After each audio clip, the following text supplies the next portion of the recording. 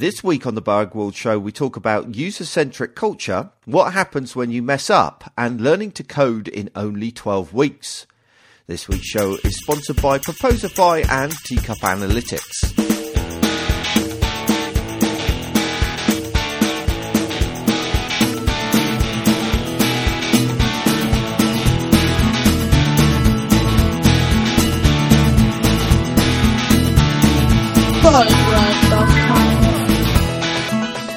Hello and welcome to the Bug World Show, the podcast about all aspects of digital design, development and strategy. My name is Paul Boag, and on this week's show we have Ryan Taylor, Andy Clark, Marcus Lillington and Sam Barnes. See, that was much more professional second time round. Yeah, have you turned your voice thingy off? Yes. I accidentally screwed up our first attempt at recording this. But there we go. You're lucky I'm doing to this week's show because I'm in physical pain because I had to drag myself away from Mass Effect Andromeda. Oh.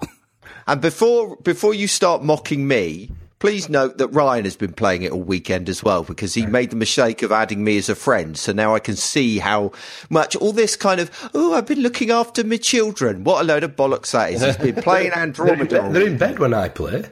Yeah. You'll notice that my time on it is only ever in the evenings. I've been playing it consistently and constantly all bloody weekend. It's been wonderful. Surely it was a good weekend to go and fly your thingy, Paul. I know, and I felt a sense of enormous guilt. I was torn between these two worlds, but ultimately, Mass Effect Andromeda has got prettier graphics than outside. Than the world. Yes. Than the world. The games have now got better than the real world. Yeah. The resolution's not quite as high, but the interestingness factor is much better. I had a very special treat on Saturday afternoon, and the weather being how it was a real bonus. Basically, friends of ours live in London. They said, "Oh, you got to come to London for your joint 50th birthdays." I've been going on about that for months now, haven't I? Anyway, the treat was to go to the bar on top of the Park Lane Hilton, 28 floors up, which has got windows all the way round. And it was a perfect gin clear day. Actually, talking of gin, I drank quite a lot of it. But yes, fabulous. I should share the photographs somewhere. There is something quite special about this time of year. I absolutely love. Just you get out of the misery of winter, and you're like, it's the sun. I remember that. Indeed, it was fabulous. We got that. Andy, shut up. Yeah. I knew it. You can't help yourself. But there is one thing that you have to try really hard to find down here, Marcus. Mm-hmm. Fever Tree Tonic. I don't like it. What? No. Are you what? No, what? You're not a Schweppes man, are you? I don't mind Schweppes, but Fever Tree tastes a bit odd. And I can't put my finger on what it is. I'll drink it, but it's like I don't get it has to be Fever Tree Tonic because I prefer it with no tonic, if I'm honest. A dash of vermouth and an olive. Oh, okay. Well, very smooth. You're a very smooth man. Well, I try. Of those things that's very hard to find, we've discovered down here in Australia. You could become an importer.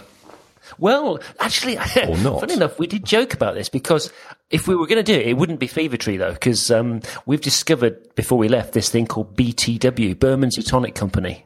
Okay. And if you Google it, you'll find it. And you can either buy it made up on Amazon or they actually sell a bottle which is like a syrup and you mix it just with carbonated mineral water and make your own tonic. Ooh. And it's fab. It's absolutely fab. So if we were going to import anything down here into Australia, gin related, it would be BTW. So Google it, people. It's brilliant. Well, no, but there we go. I don't know where to go from that. Well, other than it's the first tip Andy's given me this series that I might actually use. We could talk about booze all day if you want to have a podcast about... Of course, because Ryan doesn't drink, does he? So he'd be left out in the cold. Do you not, Ryan? No, not really. Oh. I'm sure you've said that. It's not that I'm like, I cannot touch it. It's just I'm not bothered. Yeah, not like Sam. I know what you mean, actually. Sam starts at about 8:30 in the morning, from what I gather. Vodka on his cornflakes. I'm the same Yeah. as Ryan, actually. Are you really? Yeah, that doesn't I surprise don't me. mind. It's like I can have it, not have it. It doesn't really matter to me. Yeah. See, with you, that doesn't surprise me because you're such a kind of all-round nice guy. But with Ryan, I mean, he's northern. I just mentally picture him with a pint in front of him at all times. I don't know why. Pint of Because a you're tavern. prejudiced against him. Yeah. Could be. I'm not going to deny that. My mum don't drink either at all. Oh, So right. it's kind of, I don't know. Just I can take it or leave it. Yeah, I know what you mean. I don't. Yeah. I'm not one of these people who like craves it. Like, I can't wait till I finish work and I can have a pint. It's like I'm more. I think I'd be in trouble if that was me. Yeah, I do as well. that feels like a line when you crave it. Yeah. I have moments. If I'm really stressed, just a glass of wine or a pint of cider or whatever just will kind of calm me. But that's about it. A pint of cider, living where you live. That's a bit of a stereotype. Yeah, well, I am a walking stereotype. Except yes and no. You see, that this is the trouble, is that if I was a proper West Country lad, I'd drink cider which you could stand a stick up in, and not fizzy. But actually, I'm a bit of a girl. I like fizzy cider. No, I like a fizzy cider. In fact, one of my favourite things that I've discovered down here is Tasmanian cider. Ooh. I know, and it's like a mixture of apple and pear that they obviously grow in Tasmania, and Right. it's called... I've forgotten what they call it now. Oh, shit, I've forgotten the name of it. Oh, well, there we go. Anyway, I don't Tasmanian like cider. cider. You're not going to get it back in there anyway, so who the hell It cares? is funny. It is funny, mine, that everybody that I know that's ever gone to Australia has to send me a photograph of James Boag beer, and you were no exception. I don't think I've ever sent you a picture of James Boag beer. Yeah, I think you did. Did I? Was it not you? Oh, perhaps I imagined it. Oh, well, there you go. Good for you. Good for you.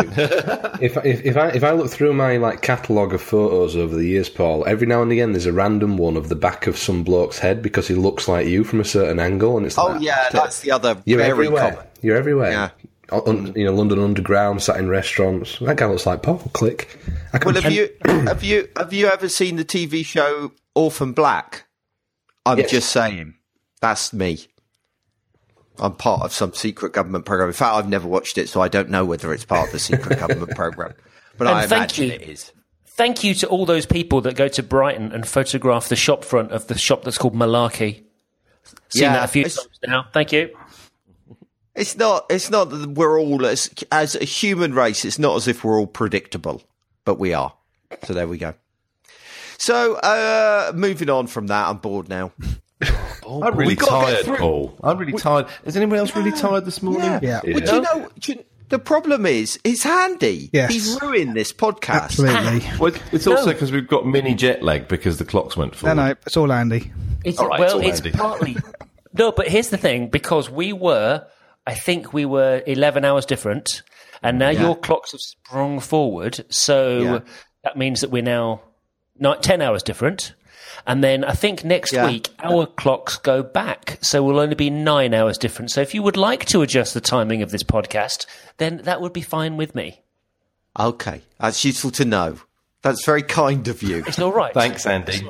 I thought that... And the irony is, we need to do it in the morning. We're doing it. We're on episode 12 and you've only just got to friggin' Australia. So that's like 12 episodes where we've got up at 10 in the morning to record a friggin' podcast for no good reason. I've been here nearly a month now.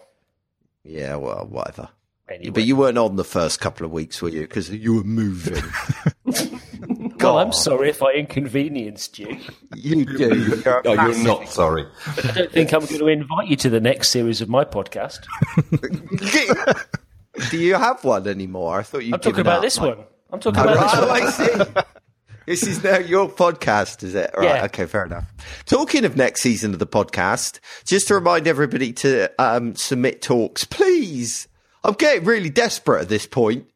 So send me some talks. Look, I'll even create it for you. I'll write it for you. I'll present it for you.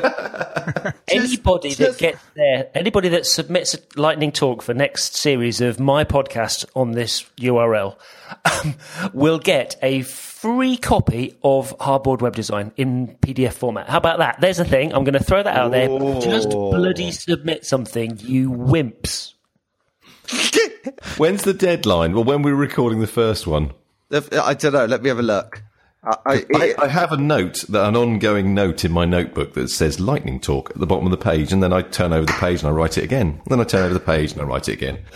Yeah, but you doing one isn't really quite what I was looking to achieve from this process. You want some kind of content, don't you, Paul?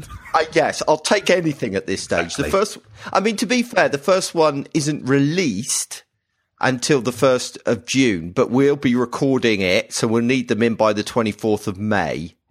I'm away for about a month in May and June. Oh, you really? Just for you, Paul. Oh, for Pete's sake. Maybe we should have that conversation offline. Does that mean I have to have Andy on the show with me? Oh, no, please no. I'll have to get up at 5 a.m. or something ridiculous. Look, anybody that submits can have a free copy of my book. There you go. There's no bloody excuse. And I'll even give you a free copy of Paul's book as well.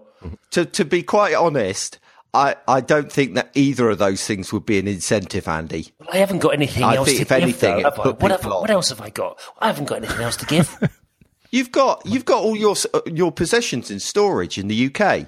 Just kind of randomly give away something you've got in storage. Yeah, here's an old lamp. Yeah. Bring your own bulb. Yeah, exactly. I think that's a great idea. Add your own plug. So, yes. Yeah, you could have a copy of digital adaptation as well. The other one, maybe not. I don't know. We'll see. Oh, I have got something I'll give you, but we'll come on to that in a minute. It's got to a stage where we're having to bribe the listeners, though. I know. It's really quite pitiful, isn't it? For the love of all that is good. Last time I'm ever trying to do something right and good. Yeah, because that's all I can say. That was your motivation all along, wasn't it? It was. Well, no, it honestly was. Yeah, I know it was. Honestly, everybody thinks so bad of me. Let's talk about a sponsor. Ooh, who's the sponsor this week, Paul? Well, because this is why I need content for next season, because otherwise I can't get sponsors. I've got people that are paying to be your sponsor on next season's show, and I've got no content for it. It's fine. Anyway, let's talk about this year's season's sponsors, which is Teacup Analytics. So this is the product that I use all the time that I keep telling you about. So it's essentially an application that sits on top of Google Analytics, takes all the complexity of Google Analytics and helps simplify it into a set of easy to digest reports. Because let's be honest, Google Analytics is incredibly powerful and incredibly good, but it's very overwhelming, especially when you put it in front of clients. So as a result, a lot of us who work on the agency side or working with people that don't understand necessarily all of this kind of stuff, what we end up doing is spending hours creating reports for clients every month to update them on what's going on their site and try and take what's in Google Analytics and simplify it so that they can understand it.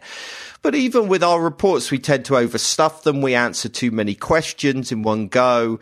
And people just don't want all of that kind of complexity. They get paralyzed by it. They don't know what to do with it. So what Teacup Analytics does is it provides a large number of smaller focused reports. So a report on a specific question, like, is my bounce rate too high? Are users completing my call to action? That kind of thing. So very, very specific questions that a client can go in and see very clearly whether or not those questions have been answered. And each report answers one question, and it provides you just the relevant information for answering that question, which of course helps clients and yourselves make better decisions about your products and services and where to take them next. You can find out more about that at boag.world/teacup analytics. And I realised that when I talked about submitting content, I didn't actually give out the URL to submit content, which is probably why we haven't had any yet. And that URL is boag.world/season 18. Right. Okay.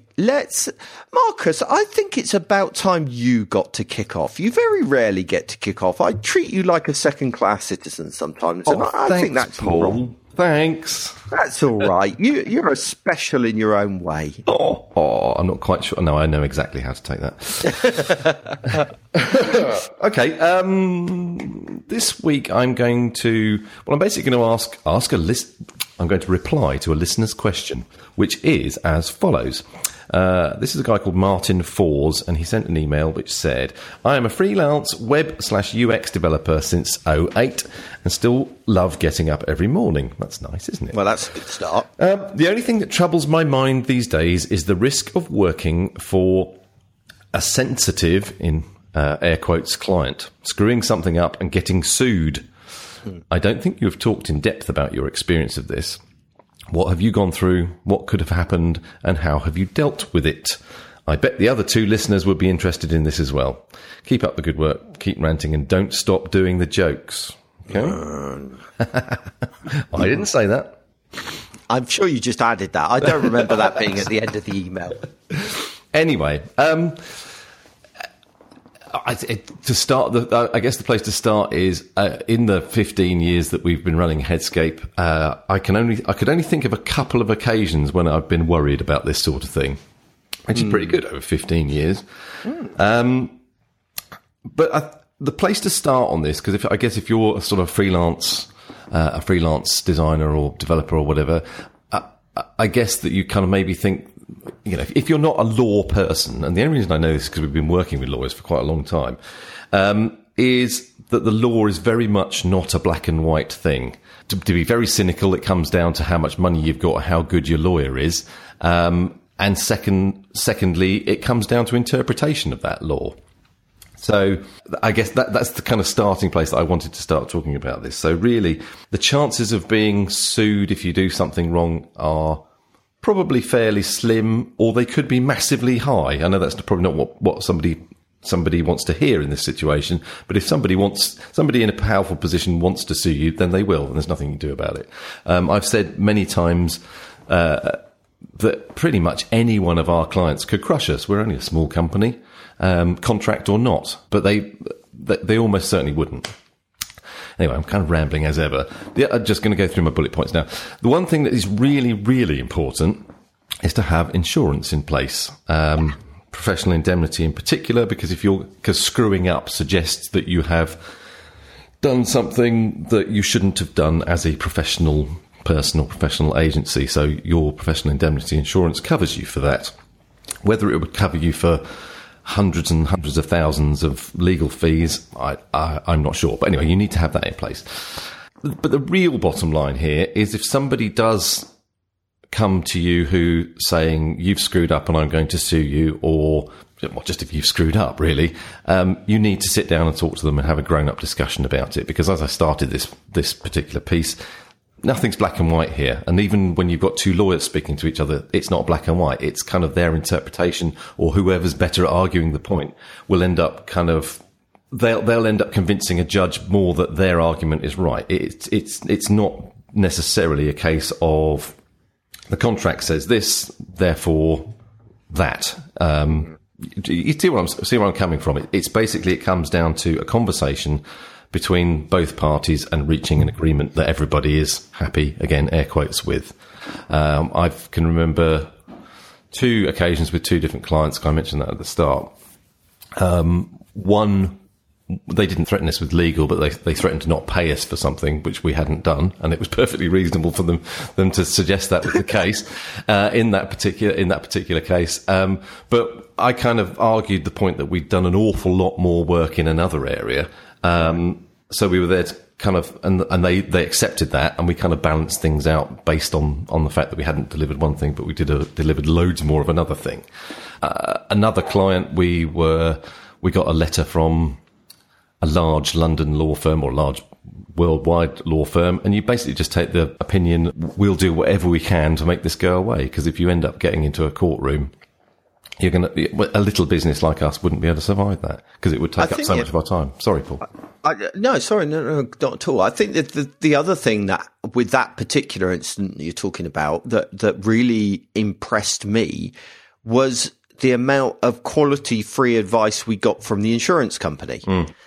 Which it's not free advice because we're paying an insurance premium and it's in their interest for it not to get to the point where they have to pay out. But actually that was really, really useful. I remember Chris saying, how much he appreciated them, and they said gave us advice on how to deal with that particular situation.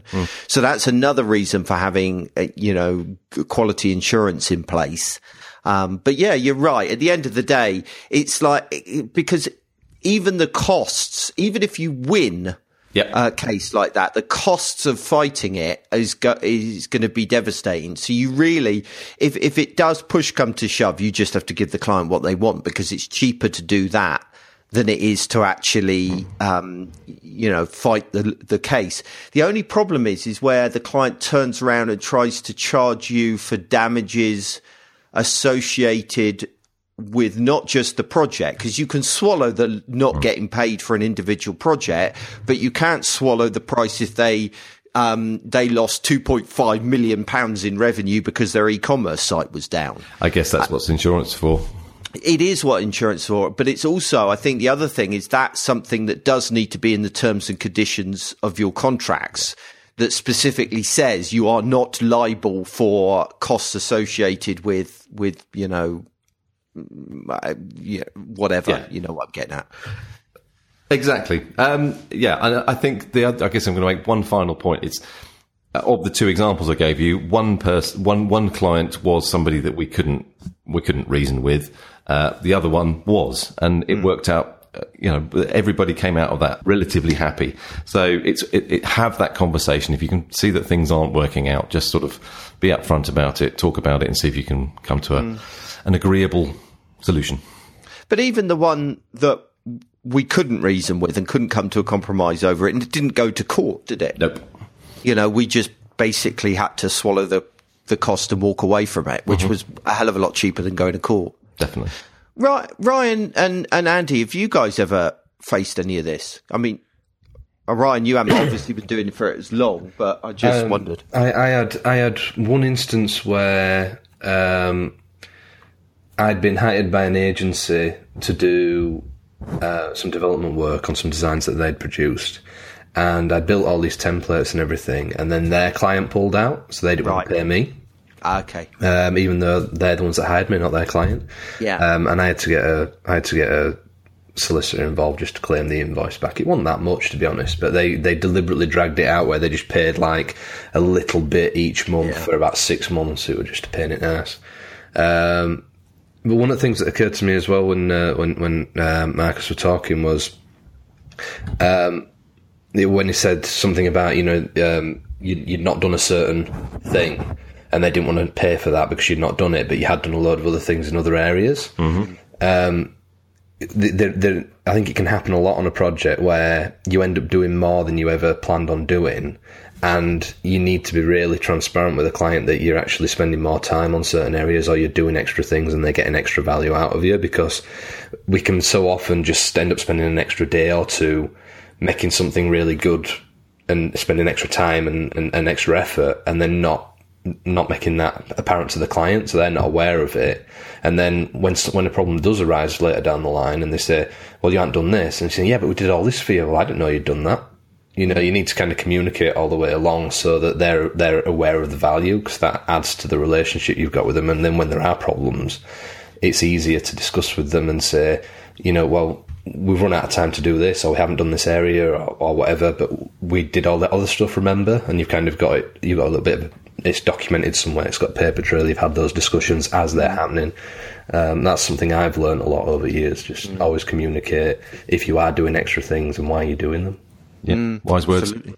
So, Andy, I mean, have you ever come across this kind of situation? Because you've been doing this a long time. Yes, longer than the time itself.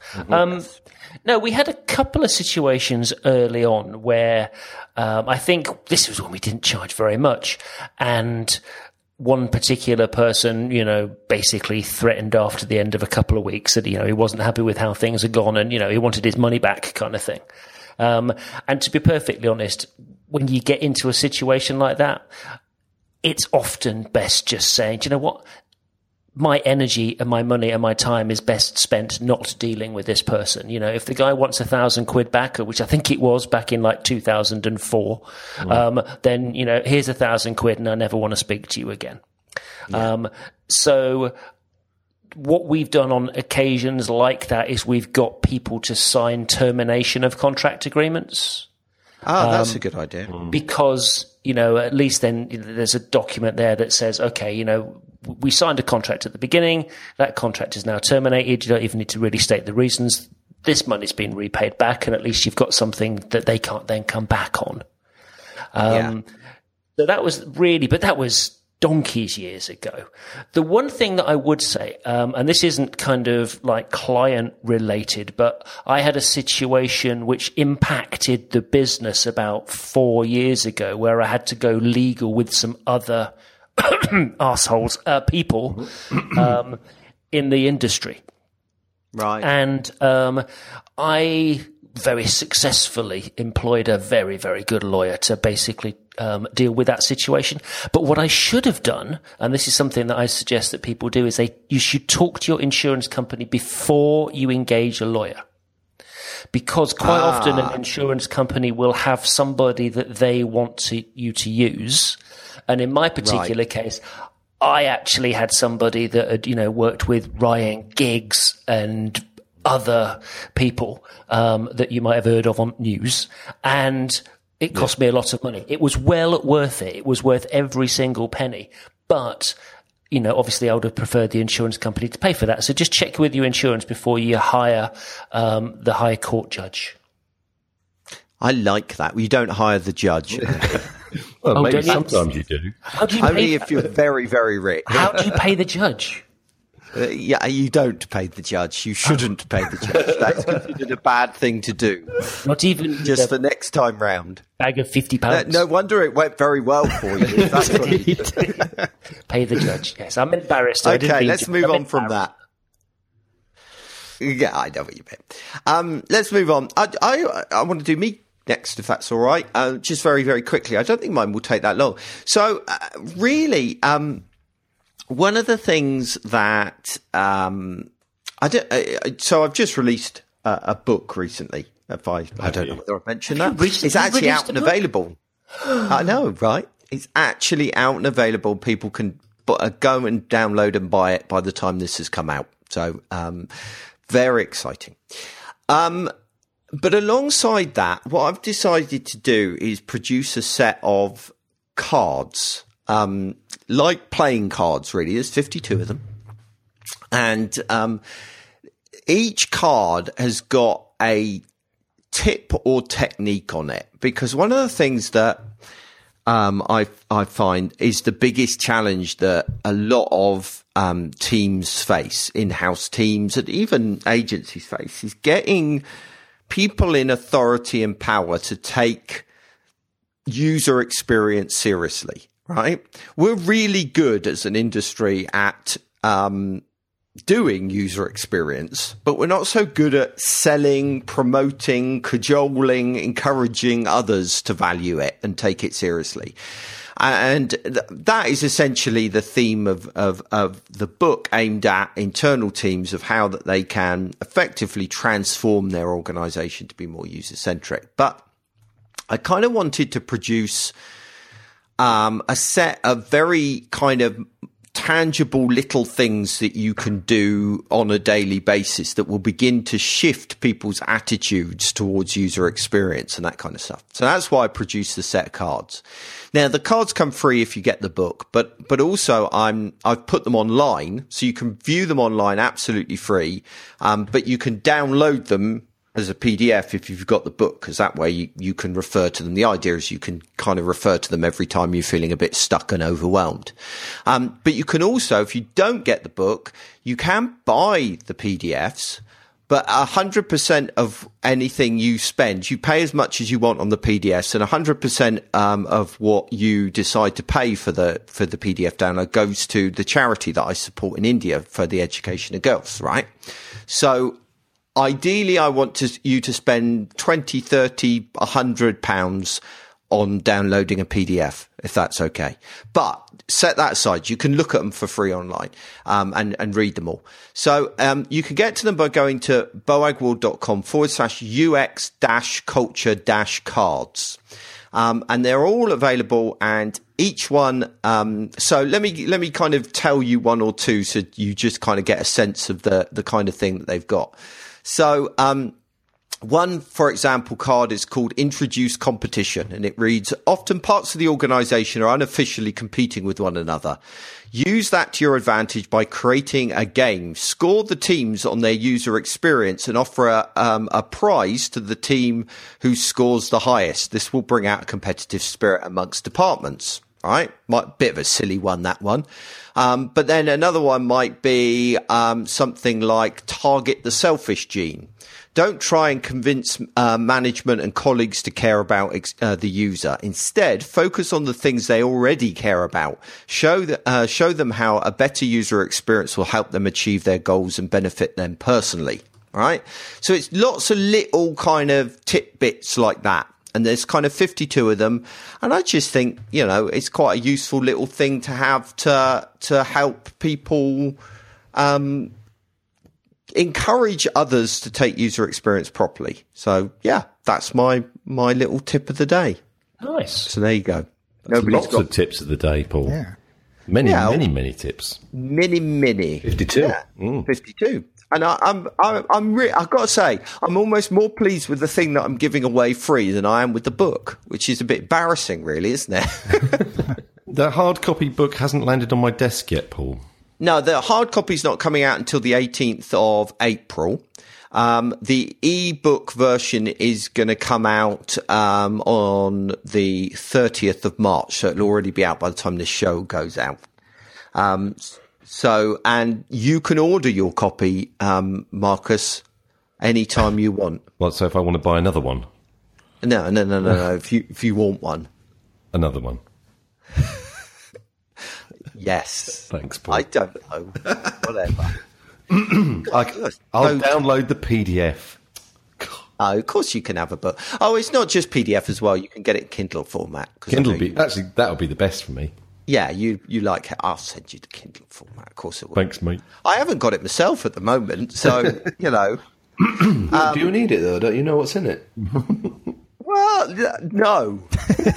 Is it ghostwritten, Paul? But don't you find this? I mean, perhaps it's just me, but I forget what I've written. I honestly do. Does that mean you have that sometimes awkward thing where you read something and you think, oh, that sounds clever? Yeah. Very rarely. Must be really rare, though. Oh, shut up. The funniest, actually, the funniest thing is where you get stuck on something, right? And you Google it to get the answer, and it's your own website that comes back number one. I've had that happen to me a few times. That really amuses me, but there you go. All right, let's move on from that. Sam, you wanted to talk about the Makers Academy. Yeah. Now, this confused me because you're a project manager. Indeed. So what's this about? So Makers Academy is something that I was introduced to back in 2013. I think they started then. Essentially, at the time, I believe the claim is exactly the same now, but when I heard of them, there was sort of no evidence. The claim was that they will take anybody from pretty much knowing nothing about development and turn them into a junior level engineer ready to be hired in 12 weeks. Yeah, they still say that on their website. They do indeed. So when I first heard that, I was pretty sceptical, to say the least. Yeah. But let me tell you the story, and maybe I'll change your mind. So, yeah, back in 2013, I was at a stand in Silicon Milk Roundabout, which is a tech fair in London, and we met 4 of these people that had graduated from Makers Academy. And they were really, really lovely people and everything. The really interesting thing about these people is the background they have. So when you typically think of juniors, I think it would be fair to say most people would think that most would be in the younger age range. Yeah. But with Makers Academy, because they sort of, it's essentially a chance for people to get into the industry and change their career. So what we actually had out of those 4, so we had one person who was a production assistant at the time in the West End Theatre for things like Matilda. We had another one in sort of senior banking, but knew nothing about development whatsoever. So it was incredibly interesting people, to say the least. What I would say is that one benefit of using someone like this is that people, like taking people into your organisation who have already had fully established careers is actually really amazing. So imagine like junior engineers, but with the commercial awareness that supersedes yours in many cases. It's a really strange dynamic. So where was I? Yeah, so they were really lovely, but I was still sceptical. But we said, I still can't help but think, that's really useful, but, are they actually going to be able to code? So we sent them our technical test at the time, and they came back, and I'll tell you what, all of them blew us away. Like we could not believe the quality we were getting. Now our main code base was Ruby then, and that happens to be the main one of Makers Academy. It was at the time, right? But even still, it was above some of the sort of levels of some of our mid-level engineers. It was almost suspicious, I guess you could say. But we went through all the due diligence and actually ended up hiring 2 of the 4. Right. And you know what? They worked out great. I've actually since hired another one and have worked with a few others at other companies, and they seem to be essentially churning out bloody good engineers. So I just thought I'd talk a little bit about them, really, a bit of free publicity, because I think they deserve it. They're a really nice bunch of people, and the quality level seems up there. So I just got to give a few little bits about it, really. That's really good, because I've got to be honest, I just presumed it was a load of bollocks. Yes, and there's a video of me online. I think they took it about a year after I first hired some, and there's me saying exactly that, just flat out wrong. To be fair, I'll come onto this at the end, but the only reason I didn't hire all of them was purely because of a fit issue. I mean, I think that's something to talk about, but it was nothing to do with the technical quality. They were all amazing. So in terms of the model, essentially students will sign up to the course, and Makers Academy have hiring partners. So in this example, I was a hiring partner, but it isn't just a case where I'm on a list and, I can ask for some people at the right time. They literally do partner with you. So they were encouraging me to go in and meet all of the students. They would let me do, if I wanted to, they'd let me do talks. They'd let me really full access to all of the students, so you can work out who you have a rapport with, who looks good, who you think will fit for your company. And also, once they get to know who you are, very much like a recruitment agency, but slightly better, because they really understand more so, I think, because they're in the world, they will suggest candidates to you. So if they see a candidate that's got, say, attributes in this area or that area that they know a certain hiring partner will really value or really need, then they'll introduce, so on and so on. In terms of the tech, they teach at the moment like Ruby on Rails, Ruby, HTML, CSS, JavaScript, jQuery, Node, everything, Git, TDD, databases. And interestingly, they just partnered with Amazon to introduce students to Alexa programming in Ruby. So that's quite a cool little partnership they've got going there, and also shows they're sort of established now. When I started, they were like, I think about 5-6 people. And then I suppose the other final thing is that they also they don't just teach the technology, they also teach a sort of an agile, but more the mindset of an engineer. They're really, really passionate about teaching development or engineering as a craft and a philosophy, rather than just sort of, a job, make money, which is absolutely the right way to teach. And I think the only thing I would say is that if you're a hiring partner, you just have to make sure that the attitude, the culture, the character of the person fits your company, because everyone who goes in there is kind of indoctrinated into this actually very great world where, as I say, code is craft, But really, it was just to put a bit of a word out for them, really, because they're still going now. They're partnering, they're growing. Where I'm working now, there was a couple of people that have come through, and again, the quality was just really up there. But also for people listening who might want to do the course. So, it's quite intense, I believe. It's not just, you go there in the morning and leave in the afternoon. I think they're quite intense. They have socials. You really have to live the life for 12 weeks. But the rate that they're churning out people of quality is just worth a little mention on here, I thought. So for people that either want to hire or looking to get into it, or maybe even, was a designer who wants to get into development, that's one way to do it. That's makersacademy.com.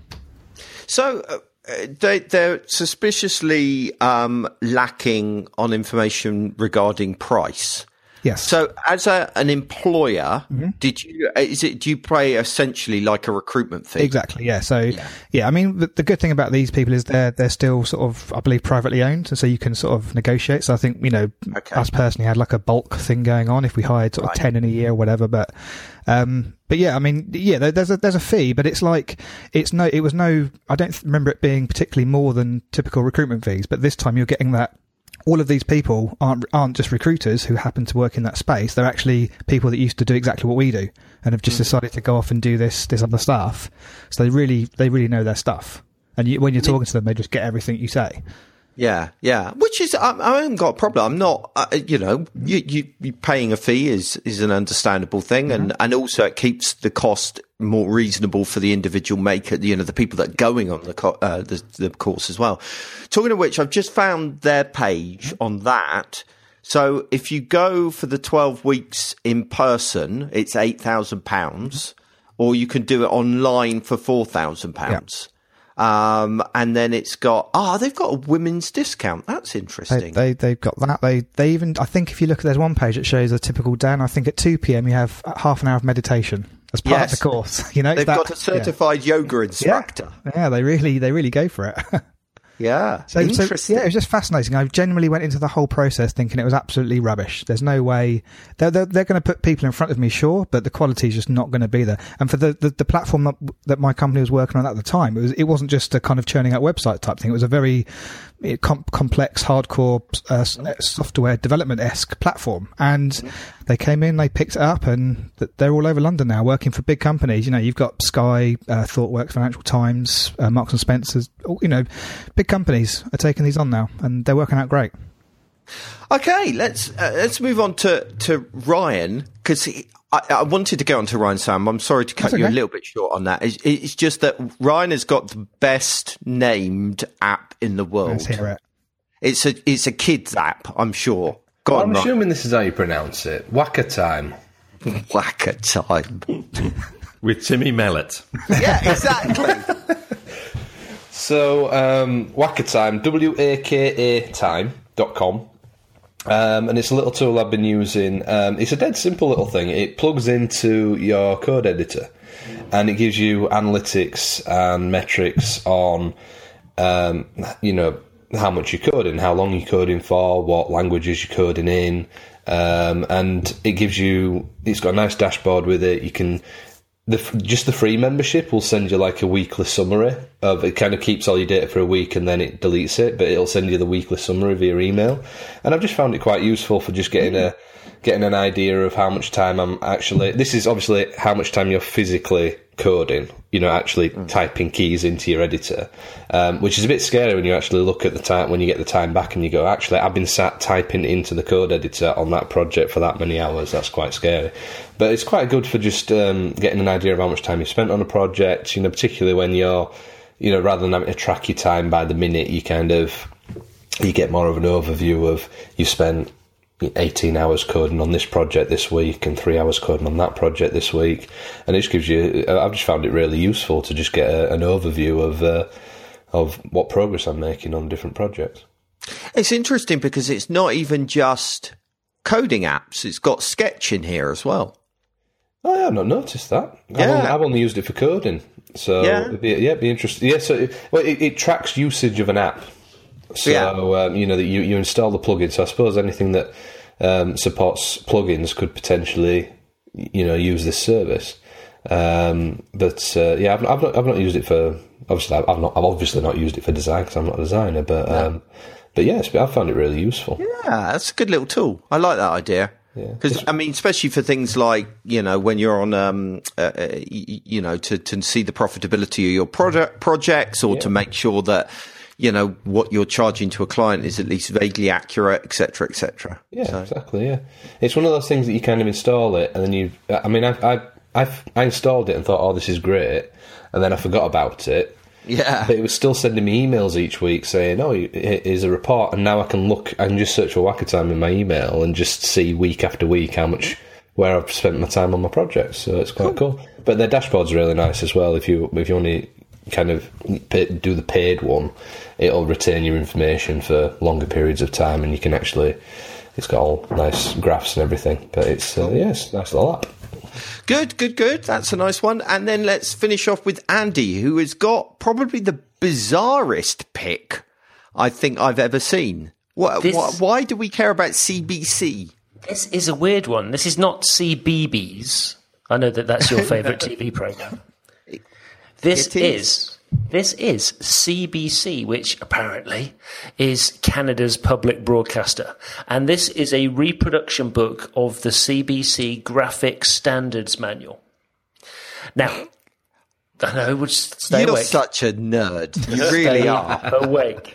Now, graphic manuals, reproductions of graphic manuals, have just become really popular over the last year or so, particularly with people that, like to work or talk about design systems.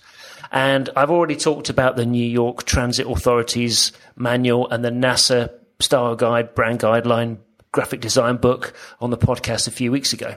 And today's book is another really good reproductions project on Kickstarter. It's a limited edition, faithful reproduction of this 1974, Marcus will remember, CBC Graphic Standards Manual. And the aim of this project is to create this limited edition reproduction of the book, and it's going to be reproduced in its entirety, the original size, really high quality. There's going to be 200 high resolution scans of all these kind of design artifacts, just like they appeared in the original document. And then they're going to wrap it all up in this really nice 5-color foil stamped cloth cover, which sounds great. Anyway, you can pledge to buy a copy for 94 Canadian dollars, which, to save anybody looking it up, is about 56 quid. Which is not cheap. Why? But books of this quality, they're usually not this. So anyway, listen, ignore Paul. This book is currently 50% funded. It's got about 15 days to go as we record this on the 27th of March. And I don't care. I really want this book in my collection. So go find the link in the show notes and pledge. They've raised 34,000 Canadian dollars towards this. That's incredible. Loon Fabulous, isn't it? Loon is in Canada. No, it's it's obviously everywhere. I think it is very much. I think it's very much a beloved Canadian brand. Yeah. And if this was like the BBC, actually, I would be tempted. Yeah. But I don't think I would be if it wasn't my country. Well, but this is Andy is a bit peculiar. So there you go. It's not that. It's just that I like to see design thinking and workings out. And this sort of brings me on to my sort of actual topic, really, which is, graphic design books like this are, really popular. But if they just show the end result, well, that's only kind of like, 20% of the story. And if you think about, the work that goes into a piece of graphic design, the other 80% is really fascinating. And then if you magnify that by, let's say, an entire web project, let's take a great big juicy project that, I've done or Headscape have done or No Divide have done or whatever. Think about all of the stuff that's gone into it, from getting the brief right to the sketches and the original concepts and all the way through the design details and all the sketch cock-ups and the front-end code and the HTML and the CSS and all that kind of stuff. That could be not only just like a fascinating book, it could be a real eye-opener, but it'd be really useful to learn as like a project case study. But nobody's making those books anymore. Nobody's actually writing a book about a project. And I would love to see somebody make a book of part size, 80 to 100 page book or more on a particular project. It'd be brilliant. Be like a bit of web history and a bit of learning all wrapped up together, preserving things for your posterior. I've found, because obviously we write case studies to go on our site.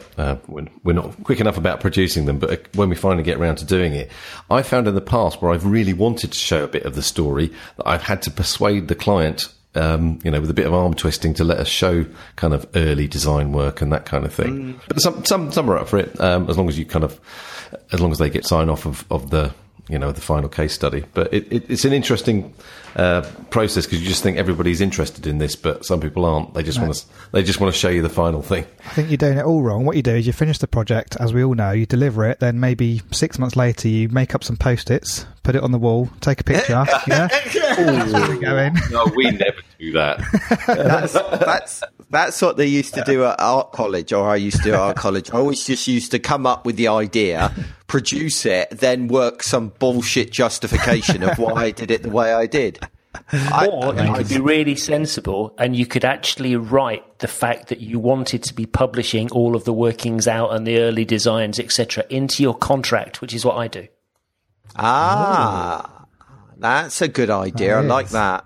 Coming back to what I was talking about earlier, though, I've had that. We have a not a detailed clause, but basically saying we have the right to produce case studies, etc., referring to your work. Now, I've had clients sign contracts that say that, and then said later, actually, no, sorry, we can't do that. We're not allowed to. And that underlines what I was saying earlier on about really, if they're a big corporation and they say no, you have to agree to it. Sadly. Yeah.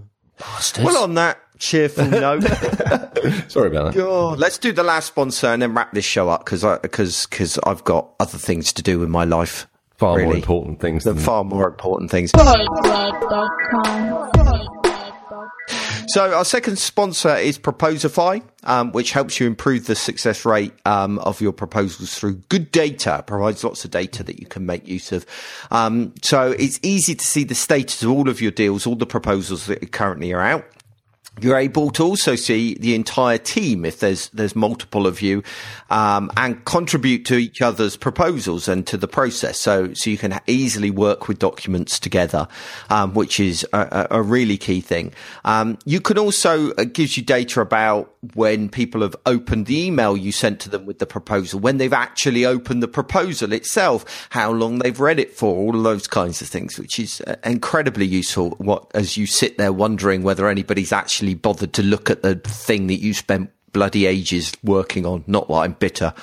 You can see which team members have made edits to proposals. You can comment on each other's proposals and see that kind of stuff. You can also monitor everybody's success rates by your, either team, individuals, or clients. There's loads of data. And it also offers you snapshots about what's happening right now in your sales pipeline. So it almost helps you manage your sales pipeline as well, because it includes information like what's due, what's waiting for sign off, what has been signed off, etc., etc. So it's definitely worth something worth checking out if you are involved in creating proposals, and especially so if there's a team of you that do it. Although I've used it for just me, so it kind of helps in any situation, really. You can find out more at proposify.biz/BOAG World. I suppose we have to do Marcus's joke. It was quite nice last week not having to have a joke. I've got a proposal story that I've got to tell you first. So I've got a call in a few minutes, Marcus. Spit it out. Anyway, basically, I was kind of invited to reply to a public invitation to tender. Sort of like, I think you ought to go. We'd like it if you responded to this. Anyway, long story short, I sent the proposal in, within the time I was meant to, etc., etc. Followed up a couple of days later because I said, can you please confirm that you've received it? And they said, we've had to disqualify your proposal because you didn't send us a paper copy. Oh, for Pete's sake! Just got to share that one. Is that the joke this week? Yeah, well, it's pretty good. Very sad joke. Yeah, Jesus. And nobody communicated that to you. Nobody came back and had to be honest, you're well away from the project. It's just staggering, isn't it? It's we didn't send a paper proposal for a digital project. I'll tell you what, that's a dodgy bullet right there. To a company, no, not a company, to a public sector organisation that is a conservationist. That certainly has conservation aspects to what it does. Oh, that is just joyous. That's amazing, isn't it? Oh, Marcus, that is the funniest joke you've ever told on this show. Comedy Could we gold. actually not do a joke now? Because I really feel that ticked all the boxes. There you go. Oh, I'm fine with that, Paul. That is unbelievable. Yeah. Oh, it makes me so angry. The amount of work you would have put into that. Yeah, that was easily a day's work. Just thrown in the bin, not even read. Oh, shit. Anyway. Amazing how behind the time places are, isn't it? So, on that cheerful note, we're doing really well this season. That's it. Episode, whatever. Who cares? Right, end of show. Bye. Goodbye. Bye.